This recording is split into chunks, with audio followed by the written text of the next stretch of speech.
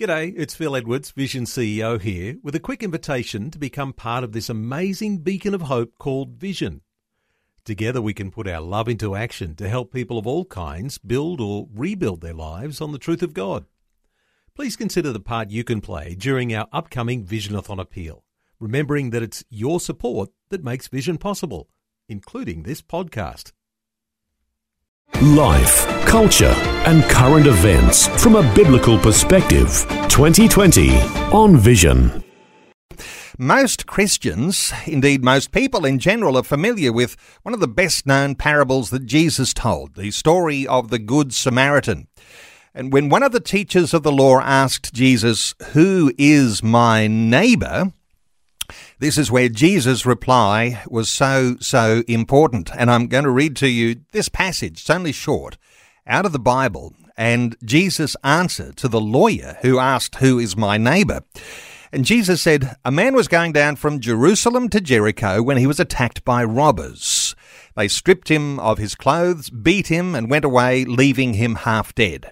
A priest happened to be going down the same road, and when he saw the man, he passed by on the other side. So too, a Levite, when he came to the place and saw him, passed by on the other side. But a Samaritan, as he travelled, came where the man was, and when he saw him, he took pity on him. He went to him and bandaged his wounds, pouring on oil and wine. Then he put the man on his own donkey, brought him to an inn, and took care of him. The next day he took out 2 denarii and gave them to the innkeeper. 'Look after him,' he said, 'and when I return, I'll reimburse you for any extra expense you may have.'" Jesus then asks a pointed question. Which of these 3 do you think was a neighbour to the man who fell into the hands of robbers? The expert in the law replied, "The one who had mercy on him." Jesus told him, "Go and do likewise." Well, our special guest this morning has written a book about the Good Samaritan, reflecting on the things that we can glean from that very powerful story. Margaret Gosson is principal at St. Maroon's College in Marrickville in Sydney. Her book is called Samaritan Journey, Compassion, Subversion and Discipleship. Margaret, a special welcome along to 2020. Thank you, Neil. It's an honour to be here. Margaret, I'm surprised, as no doubt you are too, even in the mainstream media, you'll often see news stories about anyone who stops to help, and they're called a Good Samaritan. And it's sort of a part of our national understanding of what it is to stop and help. People say, "Oh, you're being a Good Samaritan." This something that surprises you too? Well, it's kind of part of our law, isn't it? There's, of course, the Samaritan law in the New South Wales law, I know. It's part of our common language now. In most countries, you'll hear it, the Good Samaritan law, where you don't have to stop, but you're willing to stop and aid someone who's in need. And I think it's an important part. I don't know if you realise in my book also, in Malaysia, I believe it is, they're trying to implement that law as well over there. So it's something that people are keen to do and take up. And that would be very interesting in Malaysia, because Malaysia has like a Muslim foundation to its government. Right. And so to use a New Testament story, and of course, Jesus, of course, is one of the figures as people in Islam do study. But yes, to have that as part of a multicultural way of thinking about how you help people. That's right. And I think it's necessary. Otherwise, what type of a society are we if we aren't Good Samaritans to one another, and we don't have it embedded in our law, the need to care for and protect those who are less fortunate. Margaret, in your book, no doubt you go into all sorts of depth around Jesus and the Good Samaritan, but in the biblical world, as I understand it, Samaritans were seen as traitors of their faith. They were even hated by the Jews. Yeah, they were. I wonder if you can take us into the way the biblical world saw the relationship between Jews and Samaritans, because that sheds so much light, doesn't it, on the story? Yeah, it goes back to the Old Testament and the division, but they're not very far apart in their beliefs. It's just that the Samaritans the Jews had, in previous centuries before, had married outside the Jewish culture, and so they were reviled, that they were then known as the Samaritans. The Jews did not like the Samaritans at all. So when Jesus is telling this parable about, a priest passing by and a Levite passing by, never two you expect to stop and show mercy, and then to say a Samaritan passes by, it would be the biggest insult to the Jewish listeners that Jesus was speaking to. They were not appreciated at all. They were seen as, dirty, if you want to use that term, to the Jews. So this was actually so confronting that the lawyer who was in the whole issue asking the question. Well, he started it all, didn't he?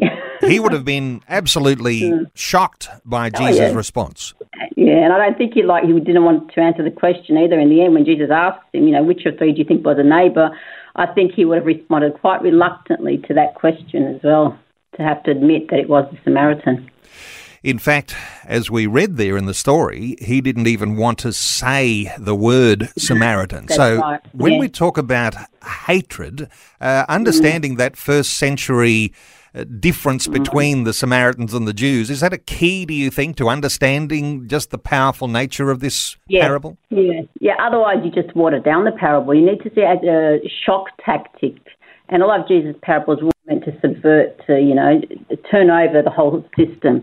So if we're just reading it as a nice story where one guy just happens to stop and help, it's not meant to be like, it's meant to be confronting. That the most unlikeliest person, the one that we revile or detest or, that's the very, very person that will assist us. So Jesus, packed a punch with this parable.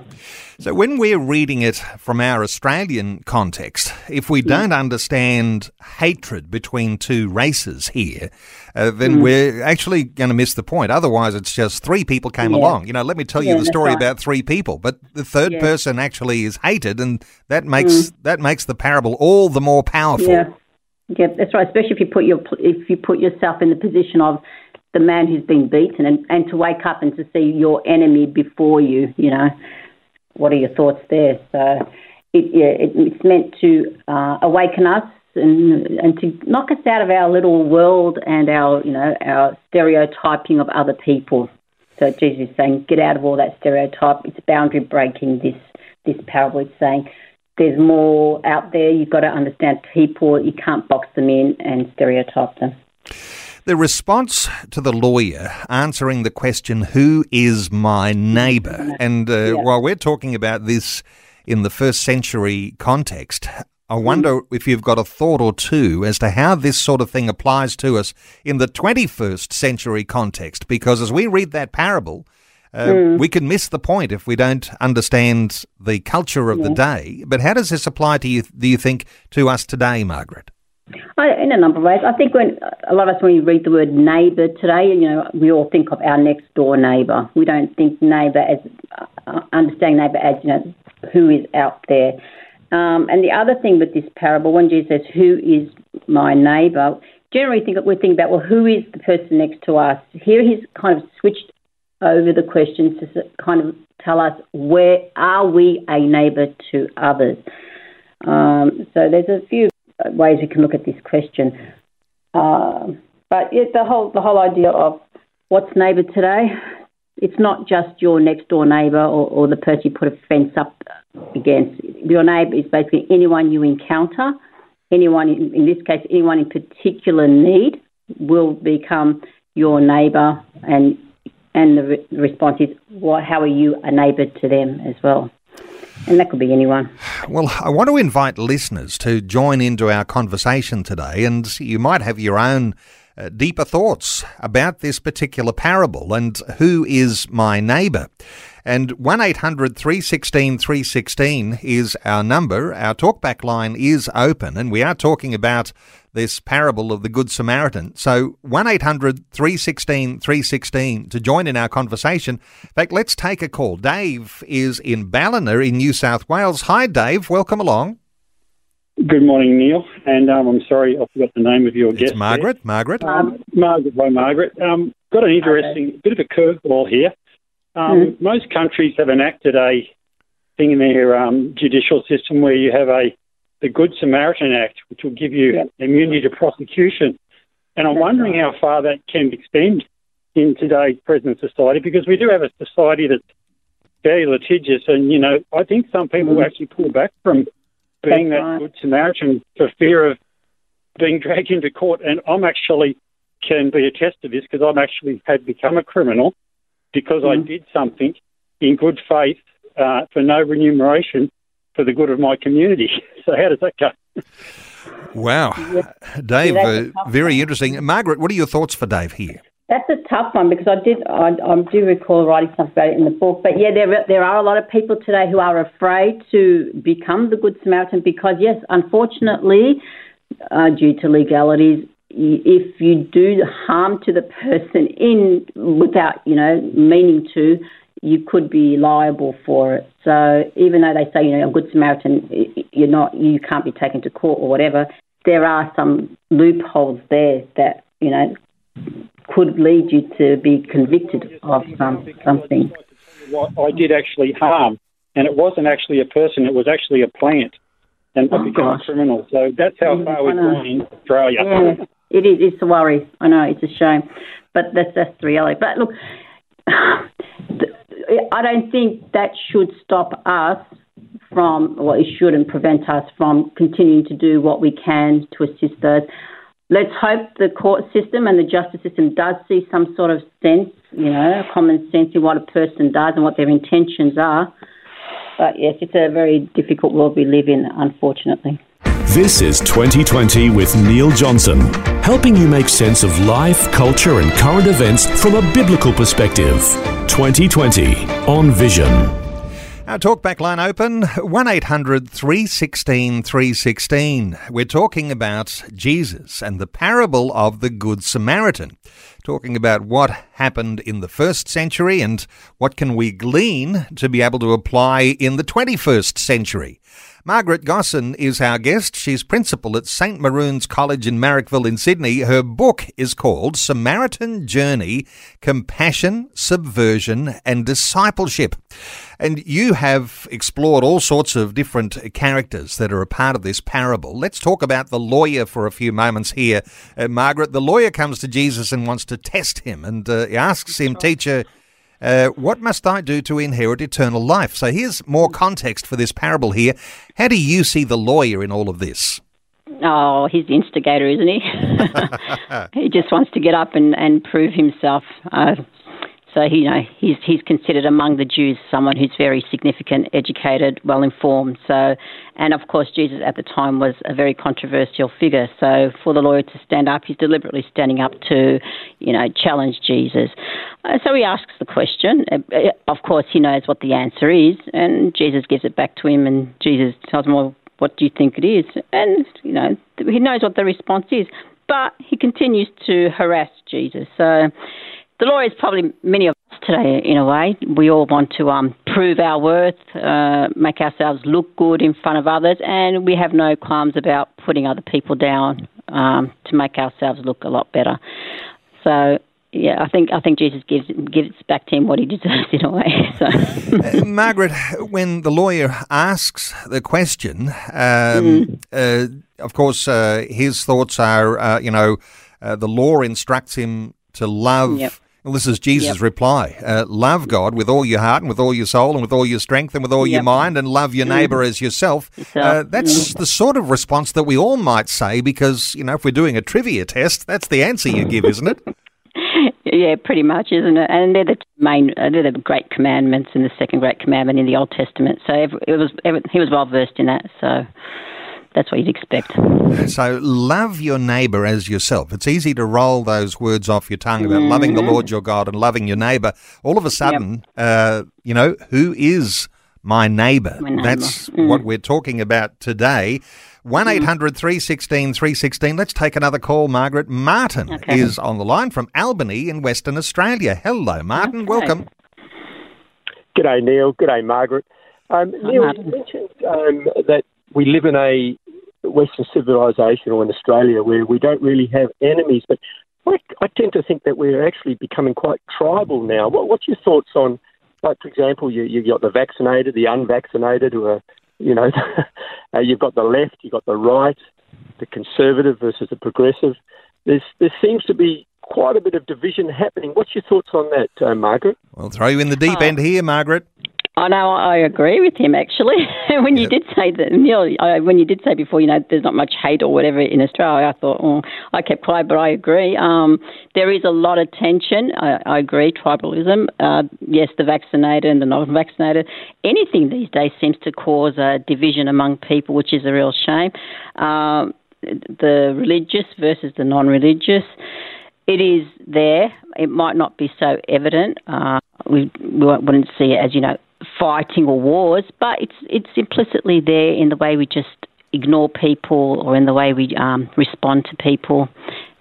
There is, and that's natural. It's in every culture, every society, every nation. You're going to always find division here and there and so on. And I think the beauty of this parable is to basically say, well, whatever your divisions are and whatever your reasons for hating another, ultimately they all pretty much collapse in the face of this parable, where Jesus is basically saying you have no right to have any hatred or any borders set up between you and the other.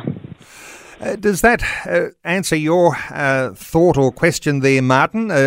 This idea of tribalism, yes, it's clearly something that our society is disintegrating into. And Martin, any more thoughts there? Yeah, I agree. Margaret mentioned, thanks, Margaret. Margaret, you did mention that it's natural, but I've sort of heard a few commentators say that the West has kind of got rid of a lot of the tribalism, but we are now almost falling back into what is everywhere, and it's unfortunate that that we are going in that trend, but perhaps in the decades past we weren't. Yeah, I see. I understand what you're saying. There is subtle. There is a trend where, yes, we are kind of falling back to conservative kind of style here. I don't know. I would say it's provoked by the fact that if you go to one extreme, then you're always going to get a response from the other extreme as well. Australia seems to be pushing towards secular society, anti-religious mode. That's always going to get a kickback. You're always going to get people who are going to respond in the opposite way. So, Martin, thank you so much for your call. Our talkback line is open on 1800 316 316.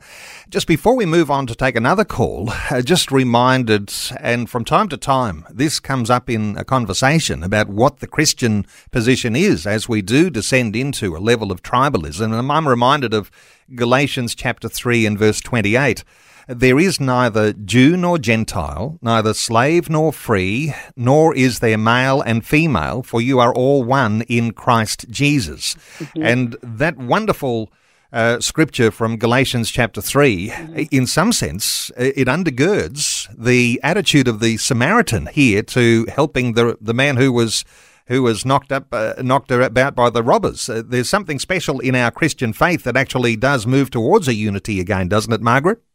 It does, and that's that quote you just gave, Galatians 3:28. That's one of my favourites, and that's the one I always teach my students as well. Very, very important quote there. Yes, that's the Christian challenge is always to show equality and justice to others. Not that it always happens. It depends on how people interpret the Gospels and their own attitudes to life. But yes, the fundamental, and we can't deny it, the fundamental teaching of Jesus, of the whole Bible is, care for those who are less fortunate, the equality of everyone. The Old Testament's replete with always care for the widow, the orphan, the foreigner, the alien, the one who's considered, our enemies. So we can't sit there and justify our divisions and our hatred, even though we think we can. Taking calls, 1800 316 316. Let's take a call from Penny in Tasmania. Hello, Penny. Welcome along. Hello, Neil. Hello, Margaret. How are Penny. you? Very good. That's good. Look, I want to give you a story that is quite bright and helpful to those who want to help others. when I lived in Brisbane, I was at a bus station, which I was at often enough, and I always found someone, when I was looking up to see the number on the bus, because my vision wasn't good, I always had someone who would pop up and say, "What number bus are you looking for?" And I actually had other people join in, and it was fabulous, and I always got very excited and really praised God for that, because that meant I got home safe. Great story. And I even here in Tasmania, I have found the same thing. So people all over, whether they're in tribalism or not, or in any other, there's always someone there who wants to help someone else. Wonderful stuff, Penny, and there might even be something that's ingrained in Australian culture that understands this principle of being helpful, and we've grown up over this past 250 years to a point where we can say that these things have marked us in Australian society. Margaret, your thoughts for Penny?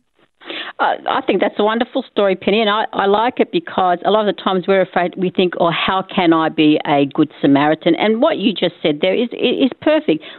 God is not asking the impossible of us. He's simply asking what we can do to do. And in this case, it was just simply assisting Penny to see what the bus number was. I mean, that's what being a neighbour is. That's what being a good Samaritan is all about. And I thank you, Penny, for that wonderful story. Thank you so much, Penny. 1800 316 316. Let's take another call before news. Luciana is in Melbourne. Hello, Luciana. Welcome. Hello. How are you? Very good. Thank you so much. Hi, Paul. What are your thoughts? Margaret. Hi, how are you? Yeah, good. For me, I always apply the principle of what Jesus said.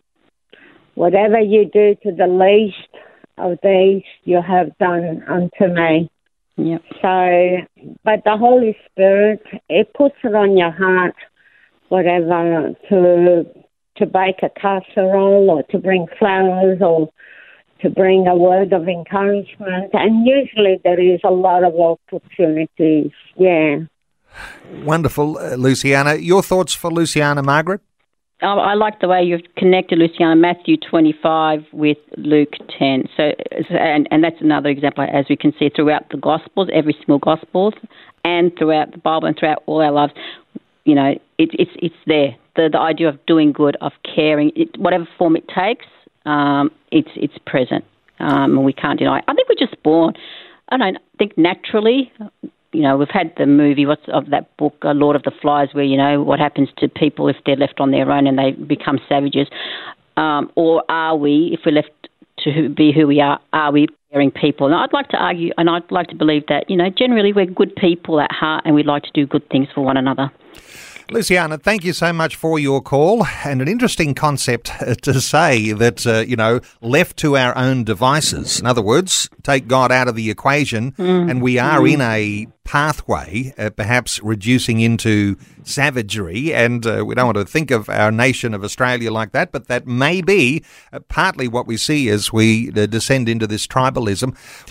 Margaret, taking calls on 1800 316 316. Lots more things to venture into when it comes to this story, but let's take another call, though, before we get into some of those. David is in Logan in Queensland. Hello, David. Welcome along. Hello, thank you. What are your thoughts, David? Well, the story of the Good Samaritan is a good example of how we are supposed to treat strangers that are in need, but I think it also we can also play the Good Samaritan to the people that are closest to us as well, like family members and friends. We're to be merciful to them as well. David, what a fabulous point. Yep. Sometimes we're talking about the big picture outside strangers. Hey, this has to happen close to home too. Margaret, what are your thoughts for David? Hi, David. I totally agree. Charity begins at home, as they say. If we can't show love and mercy to our own family members and to those around us, then I think it's going to be a bit of a farce if we pretend to show it to other people. And I think to take that even further, in regards to family and so on, I think that's where we learn to be good Samaritans, or we hope that's the place. The family is considered, the local church. That's the place where we should be learning about Jesus, about compassion, about mercy, and from that it expands to the outer world. David, does that answer your thought there? That's fantastic. Thank you. Thank you, David. Well done, David. 1-800-316-316 to join in our conversation. David makes a particularly important point, and I guess this comes down to parenting. Margaret, the idea that parents need to be showing these good Samaritan virtues to role model them for our children. Any thoughts around the value of this parable when it comes to our parenting and how our children are being raised? Look, if I speak from my own personal experience, I think parenting plays a very, very big role in children. As a principal of a school, I see that also here. You can see the kids reflect what their parents are like and what their family situation is at home. I think that's very essential. Family is what we'd call the first church. Really, it's where they learn about everything. And those who do come from broken families or families that are struggling, it will be reflected in the way they behave as well. So, yes, it's fundamental. We've been talking about the lawyer and Jesus' response, and a completely opposite response to what the lawyer was anticipating. But there's some other characters in this story too. And you've given thought to the priest who passed by on the other side and the Levite who passed by on the other side. And I wonder if you've got any insights that we might glean from their actions and why they didn't stop to help. Okay, so this is probably also, you also need to know a bit about the background of the Old Testament and the time of Jesus. So there's a lot of laws in the Jewish faith. In fact, it's a legalistic code. And for priests or for anyone, there's all this whole idea of purification, and if you touch someone who was bleeding or someone who was dying and so on, you could be made impure, which then would mean for the priest they couldn't serve at the temple, which means they had to make themselves absent for a number of days or weeks until they were purified again, and then they could continue there. So you could justify the priest's actions, and although I don't agree with it, but you could argue the point that they were just following a legalistic code at the time. You had to keep yourself pure and not touch a bleeding person, etc. But the greater law that Jesus does say is to love your neighbour and to love God and to love your neighbour. So which law do you follow? In this case, the priest decided to follow the law of, I shouldn't touch a bleeding person because I'll be made unclean. Wow. But the greater law is, care for those in need. In this case, the man was, as the gospel puts it, half dead. So he was in serious need. So I think the need of a person outweighs any other law or impurity laws. What a great insight. What about the Levite? How do we understand this character? I call him in the book, I think he's just one of those ones that just follows everyone else. So the priest did it, so he does it. I don't know. I just had that insight while I was writing the book. But look, the Levite was also expected to. Both of these, the priest and the Levite, are religious people, and they were both expected to do the right thing, which is, compassion and mercy. Both failed. And I think we just hide behind one another. He did it, I did it. He did it, so I did the same thing, so on. I don't think we can justify either of their actions. They both saw what was in front of them and chose to ignore the necessity of acting. The Samaritan himself, I wonder whether, other insights around the reasonings why he might have stopped. Because, yes, wonderful to reflect on the priest and those sorts of cultural issues that were going on for the Jewish priesthood. And the Levite maybe saw the priest go before and thought, I'll swap sides of the road as well, and I'll pass by and I'll avoid that whole circumstance, that situation. But what about the Samaritan? Any further insights into why he stopped? Maybe he saw everyone crossing over and was tempted to do that, but then something else. Yeah. So how do you reflect on him? I wrote in the book that the way they've written it was like he kind of came up and then saw. So perhaps he didn't see the guy until he was right face to face with him and saw the reality of the situation. But I think the bigger word here is he was moved with pity. He let his heart speak. And I think a lot of us harden our hearts. He had empathy, whereas the other two didn't. So I think that's important here. And he was one that was not expected to stop because he's the Samaritan. But he is the one that did stop. And I think the simple reason was he saw the man was in dire straits and he was half dead, as they describe him. So he felt he was moved to do something. I wonder whether the virtue of the heart, being moved to do something when you come across someone half dead, is something that you are born with, some sort of innate, an innate type of a emotional response to hardship, or whether something like that might be learned. What are your thoughts here? It's a very interesting question. I always think about that one. I'd like to believe, I feel that most people have a heart, they have a sense of compassion, they can be moved with empathy. That's my experience generally. But then again, I think it was about a year or two ago in America, they had it on the news where a couple of teenage boys were watching a man in the lake. He was drowning, and he was waving and screaming and asking for help, and they just stood there laughing at him and videoing him. So when I heard that story about a year ago, that struck me to the core and got me thinking, are we that callous? Have we become so apathetic about things? I don't know. But look, I know there was a major outrage about that incident in America, and people were in shock about it, and so was I. So look, there may be circumstances where people have lost their ability to empathise, but I don't think you can lose it further. I think you can build your empathy. You can learn to be more compassionate.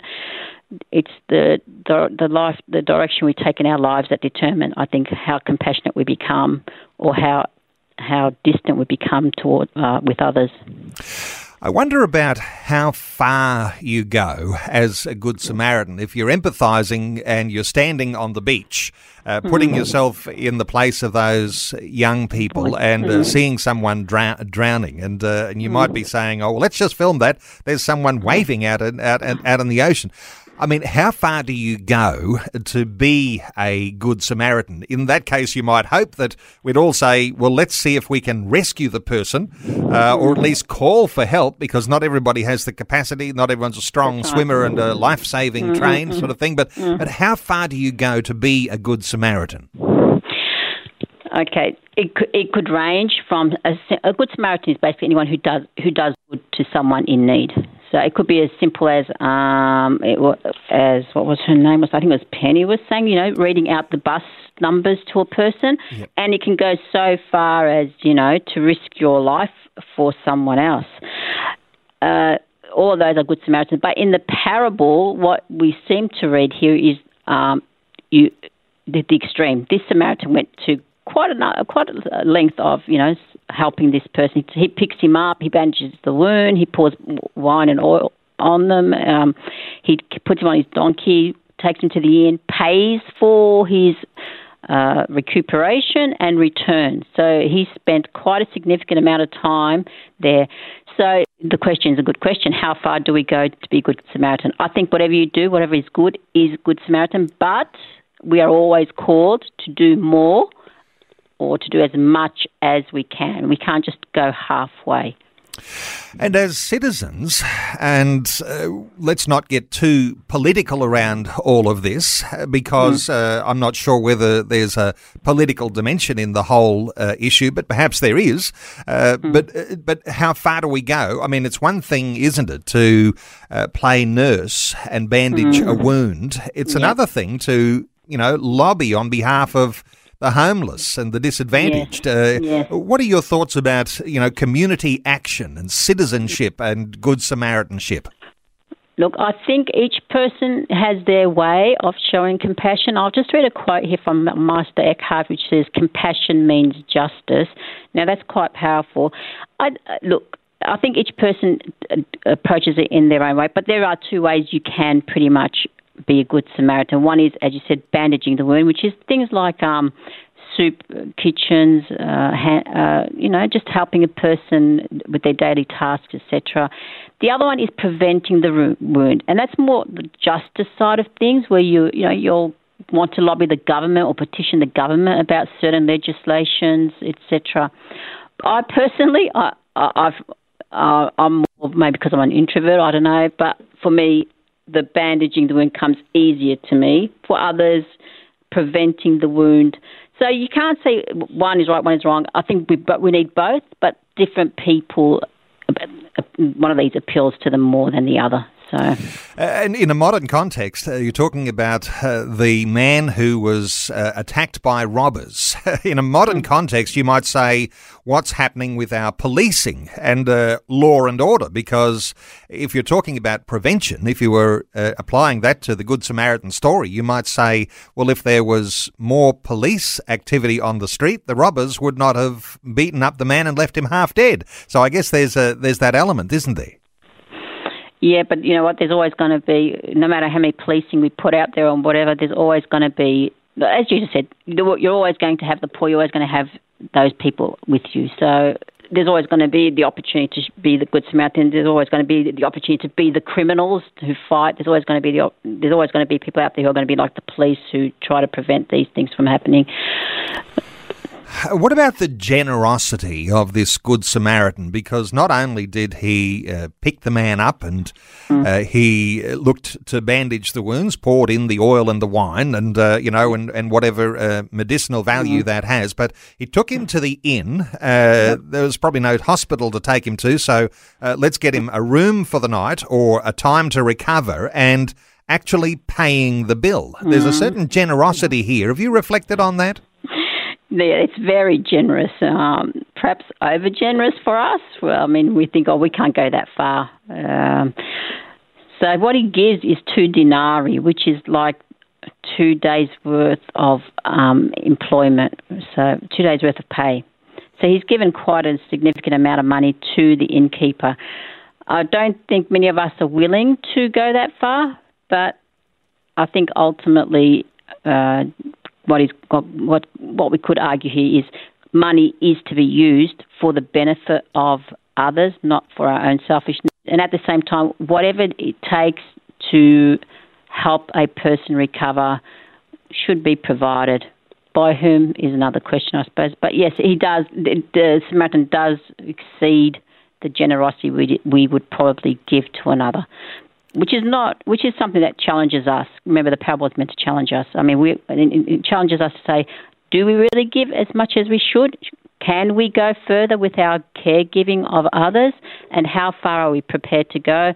How do we use our finances in this world? Do we use our finances to assist others or not?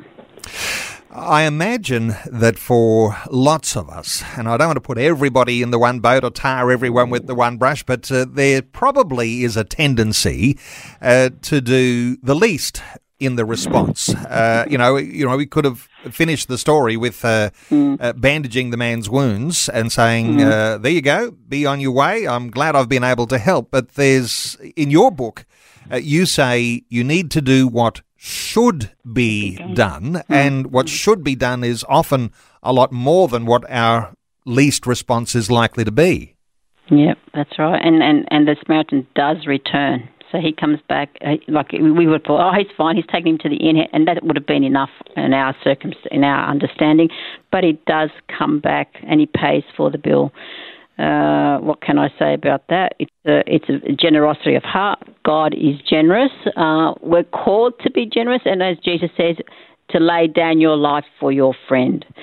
It's a hard call, and being Christian is a hard call. And we've probably watered it down a bit. But look, we're human. I think as long as we try each time to do what we can, as much as we can, we can't kick ourselves if, it needs to be more than that. We've got to be sensible as well. Laying down your life for your friend, when we talk about this Good Samaritan story, you've got the Samaritan and the Jewish man who's been attacked by the robbers and left half dead. Technically, they're enemies. Is Jesus saying something deeper here, Margaret, about who your friends might be or who you help? Because here we've got an enemy helping a enemy. That's right. I'm curious to know when this beaten man wakes up and finds that the Samaritan is the one that cared for him. What would his reaction be? It's a good question to ask ourselves. What is our reaction when we hear that someone who is our enemy has done something good? We tend to be in denial, or we're suspicious of the motives.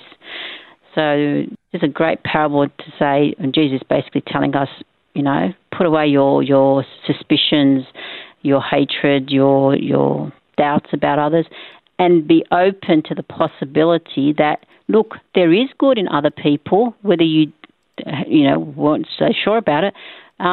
Be open to the possibility that others do care and are willing to help. Margaret, I want to ask you about one word in the title of your book. And the title of the book is Samaritan Journey, Compassion, Subversion and Discipleship. Some listeners might be thinking about that word subversion. Who does that apply to? All right, and I think with the example we were just talking about, the fact that a Samaritan subverts everything, subverts everyone's understanding here by doing what he did, which no one expected him to do. And then I think also the priest and the Levite subverted people's understandings by not doing what they were expected to do. So this applies to basically everyone, and Jesus' parables were meant to be like that, to call us into question, to ask us, well, are you really certain of what you believe or hold about another person? Are you ready to change your views and change yourselves as well? Because life is not what you think it is, and people aren't what you portray them to be. Oftentimes, no doubt, here in our 21st century Australia, it's easy to be oblivious to some of the needs that are around us. You take time in your book, and one of the themes that goes throughout your book is the idea of seeing. How important is it to lift your eyes up above your mobile device and see some of the needs that might be around us? Oh, isn't that so important? I think the two things in the book are listening and seeing, and how we felt. And Jesus always bemoaned it, wasn't he? They see, they look, but they do not see, so on. We don't see, do we? We just see what we want to see, unfortunately. And is there some need for a divine encounter to open the eyes, to be able to see some of the needs that are around us? Is this a spiritual thing, do you think? It's a heart thing, I think. You need to have a heart that's moved. It's spiritual, yes. The grace of God comes with us and allows us to see things as they are. I think the heart has to be moved. And I think in order for the heart to move and for us to see properly, we need to have experienced care and mercy in our own lives in order to be able to share it or give it to others. Well, Margaret, we have run out of time, but thanks so much for sharing your thoughts and your heart. Margaret Gosson. Thank you, Neil. And Margaret's surname is spelled G-H-O-S-N. Gosson, yep. G-H-O-S-N. If you're looking to get a hold of Margaret's book, it's called Samaritan Journey, Compassion, Subversion and Discipleship. And wherever you're listening to us today, you can certainly Google the title of that book and Margaret's name, Gosson, G-H-O-S-N, and you'll be able to get a hold of that from online booksellers everywhere. Margaret, wonderful getting your insights. Thank you so much for taking some time to share those with listeners today on 2020. Well, thank you, Neil. It's been a privilege to be on, so I appreciate it. Thanks for taking time to listen to this audio on demand from Vision Christian Media. To find out more about us, go to vision.org.au.